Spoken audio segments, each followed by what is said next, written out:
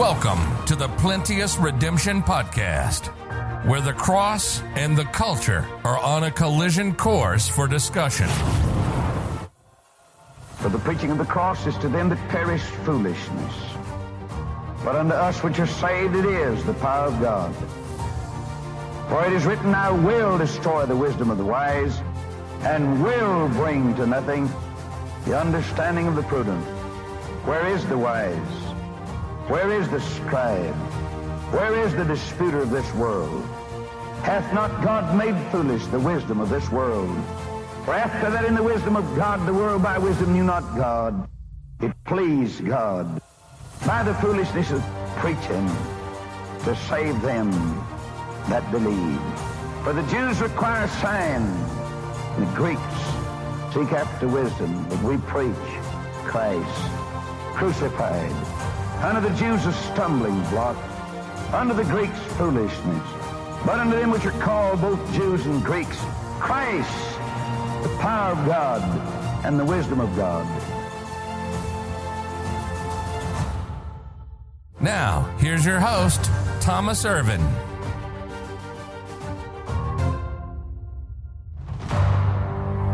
Welcome back to the Plenteous Redemption Podcast. We are going to pick up where we left off in our last broadcast regarding worldview issues.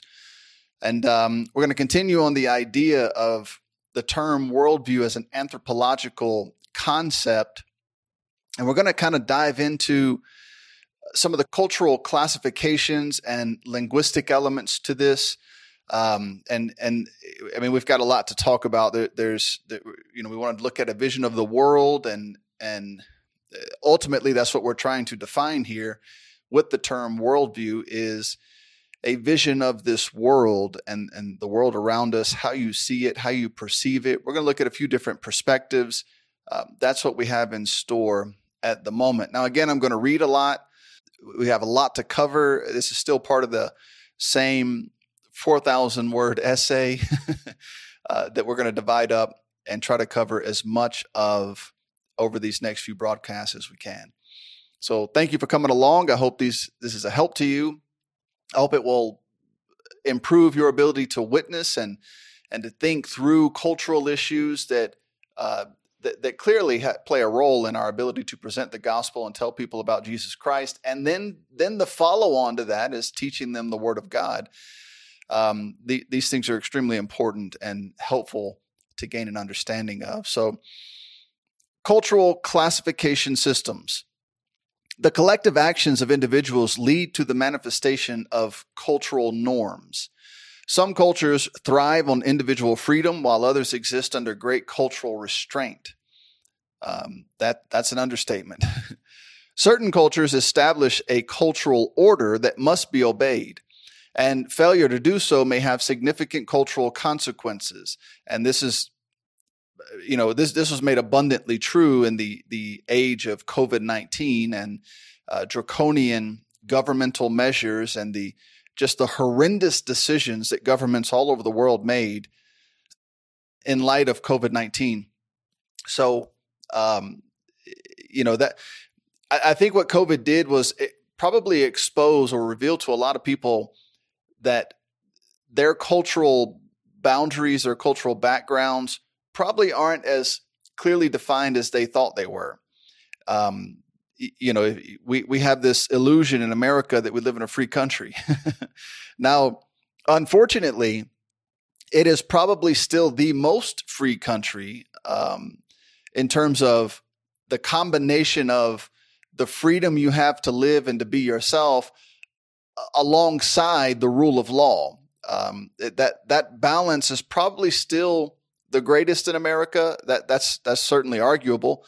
In a lot of countries, you have more freedom to do what you want, but you have no protection under the law. And so while you might exercise your freedom, you could randomly, for little to no reason at all, have those rights stripped from you by just a small group of people. You don't have the protection of your freedom that we have in America. That's an important combination. Some people, they travel to different countries and they say, I feel like I'm more free here than I am in America. Well, you might be at the moment. so that is a degrading concept in America. That balance between freedom and protection under the law. You have large groups of people in your country who are trying their best to use the law against you. They're trying to. It's a collectivist mentality: socialism, communism, progressivism, liberalism, and not the liberalism of old that wanted to protect people's rights. The modern day form of liberalism demands you do what they say, or else they strip you of your identity, your rights, your whatever. They'll take it all from you. That's the Soviet Union. That's Pol Pot. That's Mao. That's communist China. That's what they're trying to. That's the worldview they're trying to form in America. And we found out recently that we're probably far too close to that becoming a reality. They were probably excited to find out. They've made so much progress. It was a wake-up call to those of us who enjoy the freedoms we have and would like to continue to be able to live in a free and prosperous country that allows us the liberty to serve and worship God as we see fit. Well, that's diminishing rapidly. And so these things need to be considered and taken very, very, very seriously. Knowing the direction of cultures we engage in is good before making unforgiving mistakes. We cannot take our respect my individual American rights mentality to a collectivist society. They do not believe and may even abhor the idea of individual rights. That might be a bad word in some countries or a bad phrase. Now, then there's a linguistic element. One means available to foreigners to gain a deeper understanding of a foreign culture is to learn their language. But not just the language. You want to consider their word choices and phraseology and the way they say things and how they respond. Different languages denote different views of the world. One could say there are at least as many views of reality as there are languages. And that's an interesting concept to think about. And the foundational reality of this fact could not be any more true. Sundry forms of thought are associated with diverse languages. So the language plays a massive role in shaping the culture. The way they talk, word choices are so interesting in different cultures. The way you use, a word in your society, in your culture, in your family, in your home, and then the way it's used in, somewhere else is very different. And it's so interesting to consider and think about. Here learning the language here in Uganda, the Luganda language, it is an unnecessarily complex language. The rules to the grammatical structure and the use of their terminology, they're incoherent. It's like the grammatical structure is fighting against the language, and they have these grammatical rules, but no one uses them, or they use them as they see fit when they decide to do so. So it makes learning the language very complex. The way that they change a word, so you have the stem word, and one of the examples I always use is the word duka, which means run. And if you want to say I run, the word nze means I or me. You can't say nze duka, which means you would think I run. They have to modify the word. The pronoun has to modify the word, and then the word is further modified depending on how far you want to run, if it was past, present, or future, if it was past or near past or far past, if it was future, near future, or far future, the word gets modified. So just to say, I run in Luganda, just that basic phrase, the word gets changed to say from Nze and Duka, they combine them together and the word becomes Inziruka. And so if you don't get a decent grasp of the grammatical structure of Luganda before learning Luganda, you'll have no idea what's being said because the words become so heavily modified. And some of them are so modified that they're unrecognizable. You wouldn't even come close to understanding what was being said if you did not realize or memorize that this word gets changed in this way based on the grammatical structure and the way it's being used. Even numbers in Luganda, the numbers are changed based on the way the number is said, the way you pronounce it. It's changed based on the noun class. Well, they have 10 noun classes. And I'm not aware of any other language that changes the numerical value, the way it's pronounced, the way it's used. The number is the number. You don't. How do you modify a number? It's a number, and so it's. And then the way that they use words in English, we say play the piano. Well, in Luganda, they would say beat the piano. Everything you do, typing, we would say type on your computer. Well, they might say beat the computer. If you want to tell someone to call you, you would say beat the phone. In other words, dial the number. And so it's so interesting. And until you start seeing their use of their terminology, it's a little more difficult to fit in and to really understand. And now if you look at this, if you look at the same ideas I just brought to you between English and Luganda, and you bring that to the Bible. And so we have large numbers of people who refuse to concede to the idea that God gave us a perfect Bible or an unbelievably accurate Bible in the English language in the KJV, the King James Bible. And so what they say is you got to go back to the originals, which there are no originals. They don't exist. And what they actually mean by that is you've got to go back to their preferred Greek text. Okay, if you're Westcott and Hort, if you're of that branch, then they want you to go back to the Alexandrian base text. And if you're more of a Burgeon fan, or your lineage comes from Bible believing Christians, then you're going to go back to the Antiochian text, which will take you to the Textus Receptus. But then again, you have another problem. Which Textus Receptus? There were at least 19 editions of the Textus Receptus made by, you can go from Erasmus to Beza to, I forget the other gentleman's name, then you go all the way down to the Elsevier brothers. Which Textus Receptus are you talking about? And the one that the King James translators used was Beza's third edition, I believe. So then I assume you mean Beza's third edition, if that's what you're going to go back to.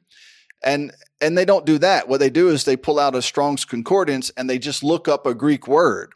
Well, how do they use that word?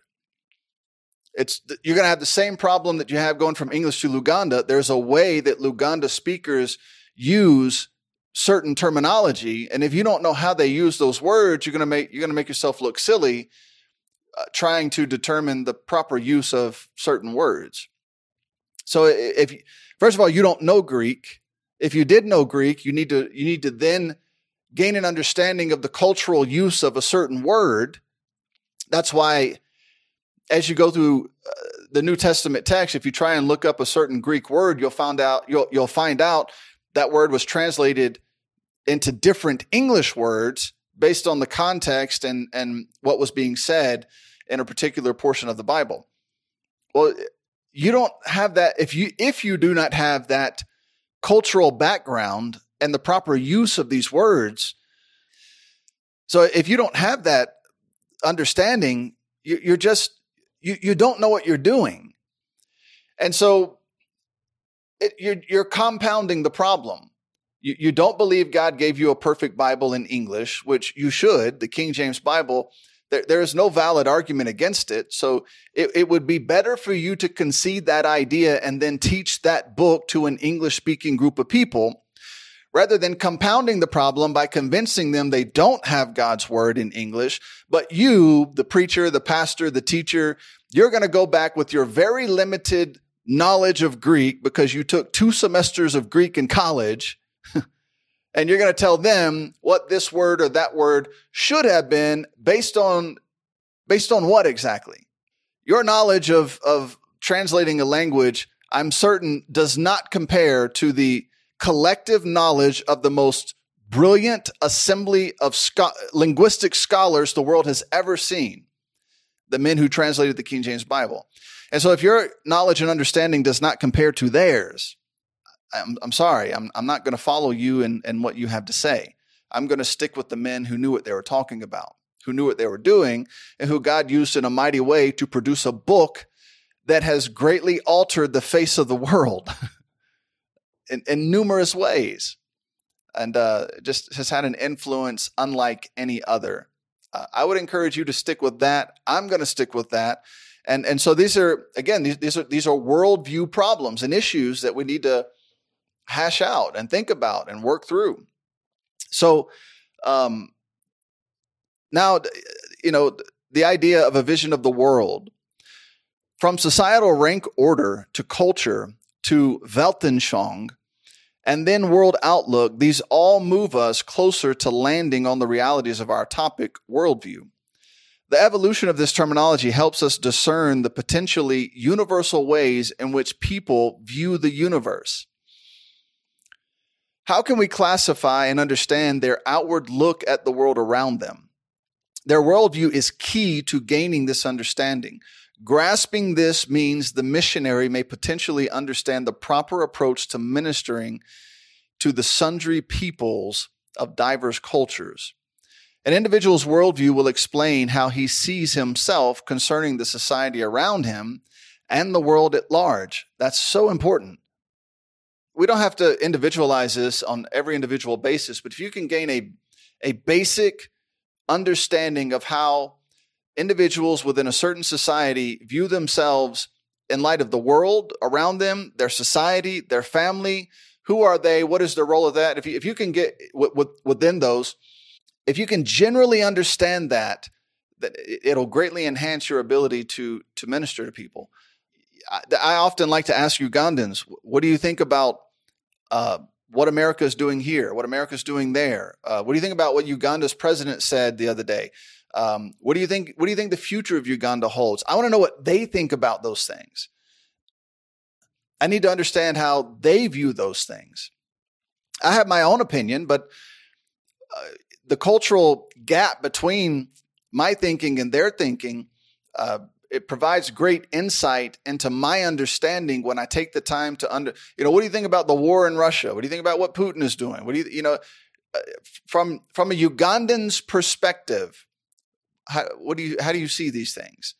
And you'll be surprised at how they view these things and where their perspective is formed. And then it allows me opportunity to then influence their thinking. Hopefully the goal is from a biblical perspective. I don't need to change their politics. The Bible will do that.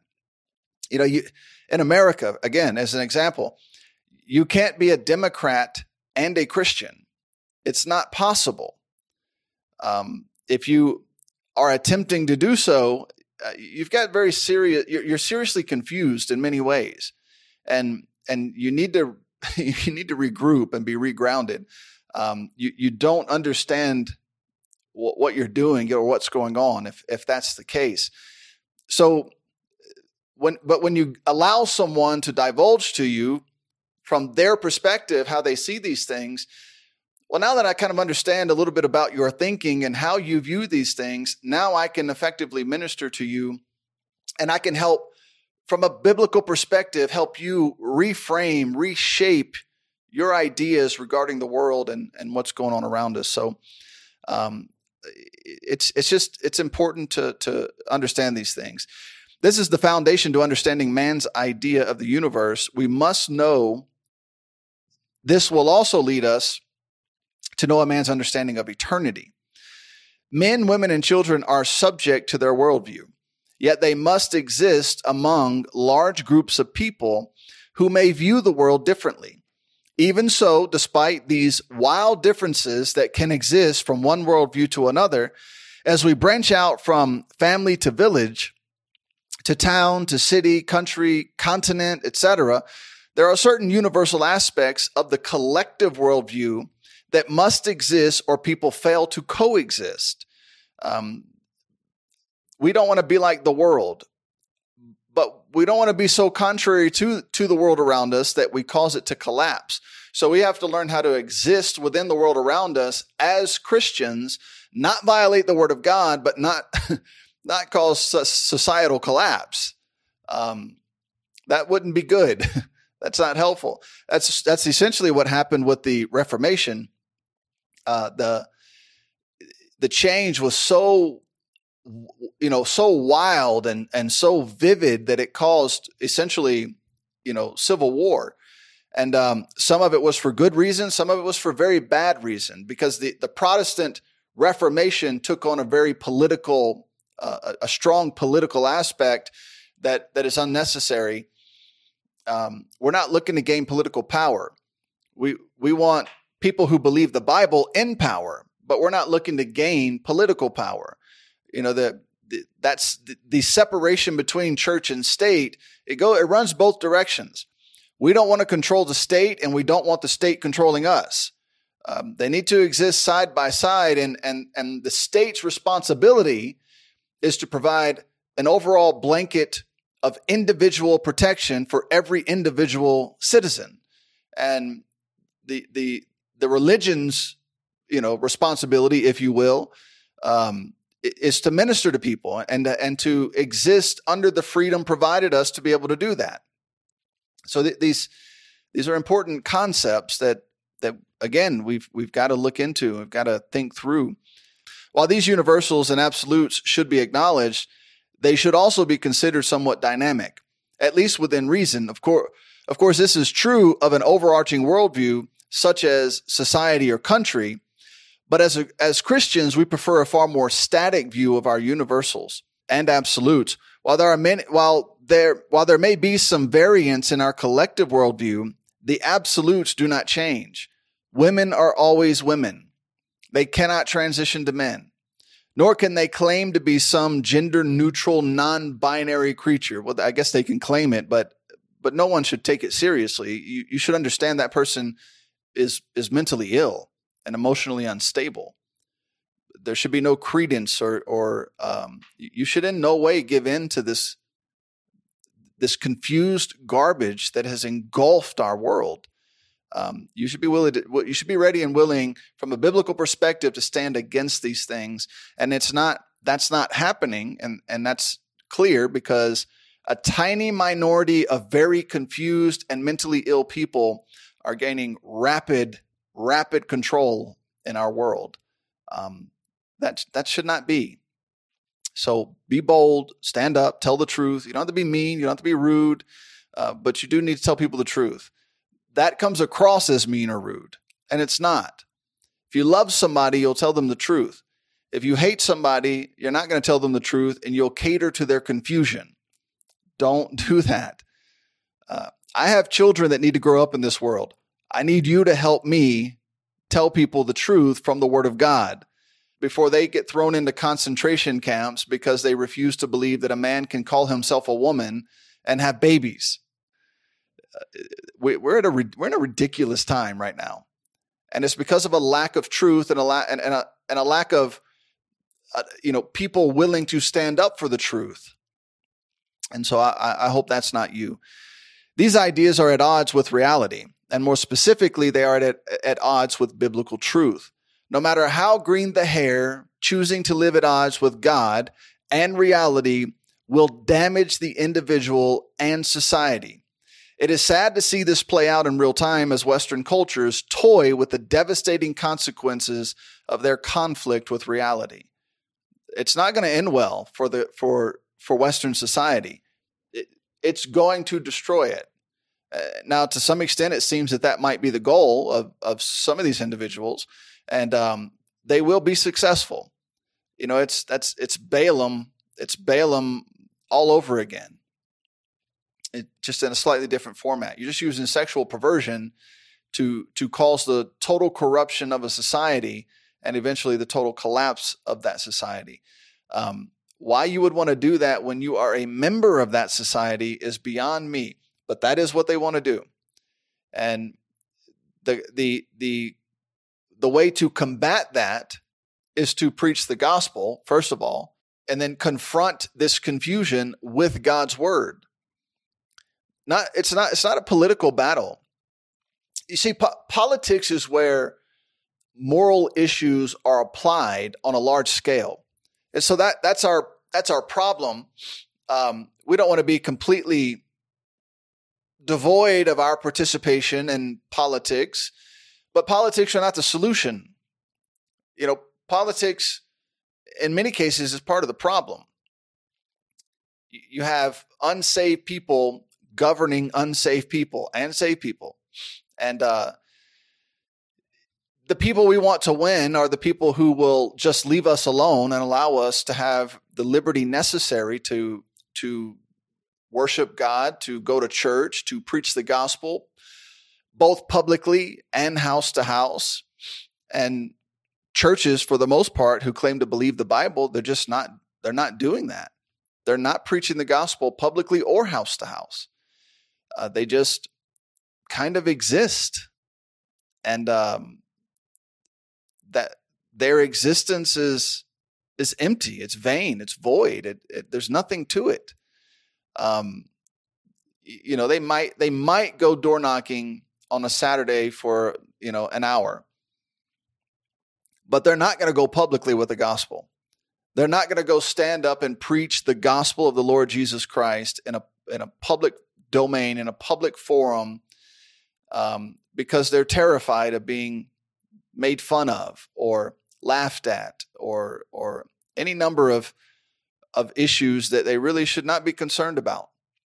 What is desperately needed are people who will go and preach the gospel of the Lord Jesus Christ and stand up for the Lord Jesus Christ and tell people what he did for them and tell them why. It's not enough to just say Christ died for you. No, Christ died for your sins and was buried and rose again the third day. Now, that's not an easy message to go and preach, but it's right and it pleases God. If you desire to see any real change in your society, wherever that may be, in your family, in your city, your town, your village, your country, it's going to start with the gospel. Public and clear presentation of the gospel. Not going out in the streets and calling women who dress like a harlot, calling them a harlot. That's not, they don't have a clue what you're talking about. They have no Holy Spirit. They have no word of God. They have no understanding of what you're talking about when you want to go out and mock the way they're dressed. Now, if you're standing out publicly preaching the gospel and a woman dressed like a harlot walks by and she begins mocking Jesus Christ, have at it. Let her have it. Give her what she's asked for. But if your aim is to mock the way someone is dressed in the hopes that they will trust Jesus, I don't understand how you got there. That's not how it works. It's by the preaching of the cross that it pleased God to save those who believe through the preaching of the death, burial, and resurrection of Jesus Christ. That's desperately needed in every town, city, village, country, house, everywhere. That's why the admonition, that's why the command is to go and preach the gospel to every creature. Not to talk about how they're dressed, not to talk about how they're living. They don't understand those things until they have the Holy Spirit inside of them after salvation. Now you can address the sinful condition in their life. But apart from that, they have no idea what you're talking about. You're trying to speak Greek to English speakers and call it the Word of God. It's confusion. Preach the gospel. Tell people about Jesus Christ. In the process of doing so, take the time to learn the best way to minister the gospel to this people or that people. There are some standards. Preach the gospel publicly. And then there's some ways we can take our time and do it right. Thank you for listening. God bless. We hope you enjoyed this podcast. You can learn more about our ministry by visiting www.plenteousredemption.com. You can hear more Plenteous Redemption podcast audio at www.plenteousredemption.media. Please comment below if this podcast has been a help to you. Also, inform us of future topics that would interest you. Thank you again for listening to the Plenteous Redemption podcast.